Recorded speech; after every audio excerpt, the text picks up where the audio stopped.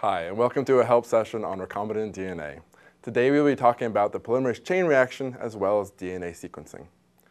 The polymerase chain reaction, also known as PCR, has many uses. One of the most common uses is to amplify a desired section of DNA.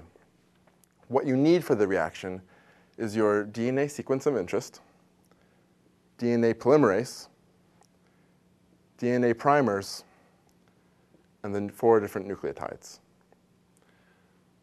You combine all these together, and the first thing that you do is you heat the reaction up. What this does is that by adding heat to the system, you break the hydrogen bonds between the 2 different DNA strands. This results in 2 separate DNA sequences. Now what happens is that you allow the system to cool. As it cools, the DNA primers are able to hybridize to the separate strands. Now, as you remember from lecture, when you're synthesizing DNA, you synthesize from the 5' to 3' direction. This means that the primers you design have to match the 3' end of your sequences of interest. So for example, if we were designing primers for these 2 sequences, one of them G, G, T, A, and the other one would be A, T, C, T. Now, I've written 4 here. In actuality, these primers are generally longer, around 16 or so, 16 to 27. However, they can be a whole different variety of lengths dependent on numerous different factors. The next thing that happens is that the DNA polymerase is going to bind to the DNA sequence with the primer. Once the DNA polymerase is bound, it's going to take some of the free nucleotides in the surrounding area and slowly add them to finish up the strand.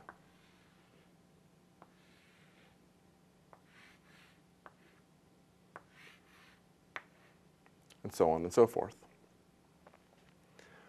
Once it's completed, we're going to have now doubled our original DNA sequence. So we're going to have 2 strands that are identical to the first one. As you can see, by repeating the steps, heating it, allowing it to cool, allowing more primers to bind, and then allowing the DNA polymerase to elongate, we can double the number of sequences every round. And you can rapidly get a large amount of the desired sequence. PCR has other uses, though, besides simply increasing the total amount of DNA that you have.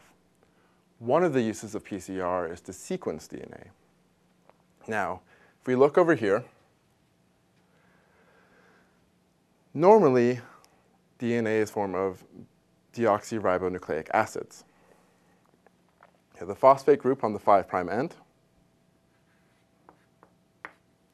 You have a hydroxyl group on the 3' end.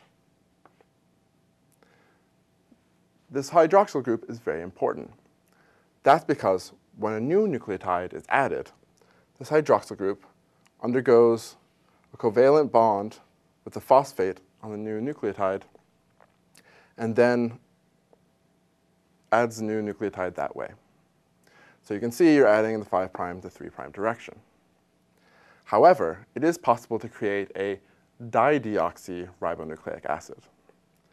The dideoxyribonucleic acid, instead of having a 3' hydroxyl group, has a 3' hydrogen. This 3' hydrogen is no longer capable of forming a covalent bond with a phosphate. That means as soon as the dideoxyribonucleic acid is added to DNA, no further nucleotides can be added in the series.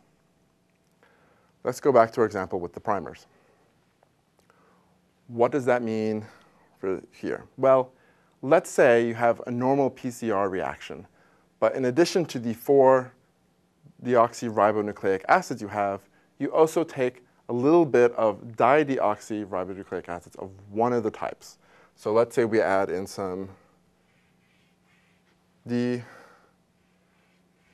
T, P. Now what happens is that your DNA polymerase will go along adding nucleotides as normal, but if it ever adds a dideoxyribonucleic acid, the polymerase will stop. So if it adds, say, a normal T here, continues down, continues down. If it adds a dideoxyribonucleic acid here, it's going to stop. And we're going to get a truncated sequence. And so you can see that at any position that we have in A, it's going to be possible to have a truncated sequence of that length. What this means is that we're now going to, once the PCR is complete, have different DNA sequences of numerous different lengths. But the one thing they're all going to have in common is that they're all going to end with a T. So you can imagine doing this now for each of the 4 different letters. Then we can take them and run them out of a gel. Let's go look at such a gel over here. Here we have a gel. Each of these letters represents which dideoxyribonucleic acid was used for that experiment. And then the PCR was run out on the gel. As you remember, the strands close to the bottom are the shorter strands, and the strands close to the top are the longer strands. So if we look at this gel, we know that the shortest strand ends with a G.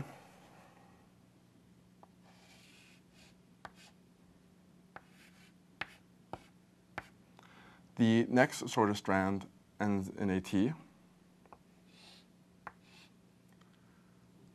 Oh, sorry. Ends in an A, excuse me. Then the next short strand ends in a T. Then 2 A's. Then a G. Then a C. Then a T. So as you can see, this is one way to determine the sequence of DNA. Another way has been devised, which is even faster.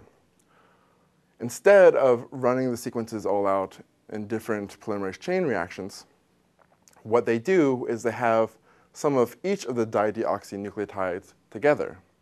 But now they fluorescently label them, such that you have a different fluorescent label on each dideoxyribonucleic acid. Now what happens is that you can run it out all on one column. And then by just looking at the colors, you can determine what the sequence is. So once again, the sequence would be G, A, T, A, G, C, T. And so this way, you can more efficiently, more rapidly determine what the DNA sequence is. This has been 2 examples of polymerase chain reactions and their uses. This has been another help session on recombinant DNA. We hope you join us again next time. Thank you.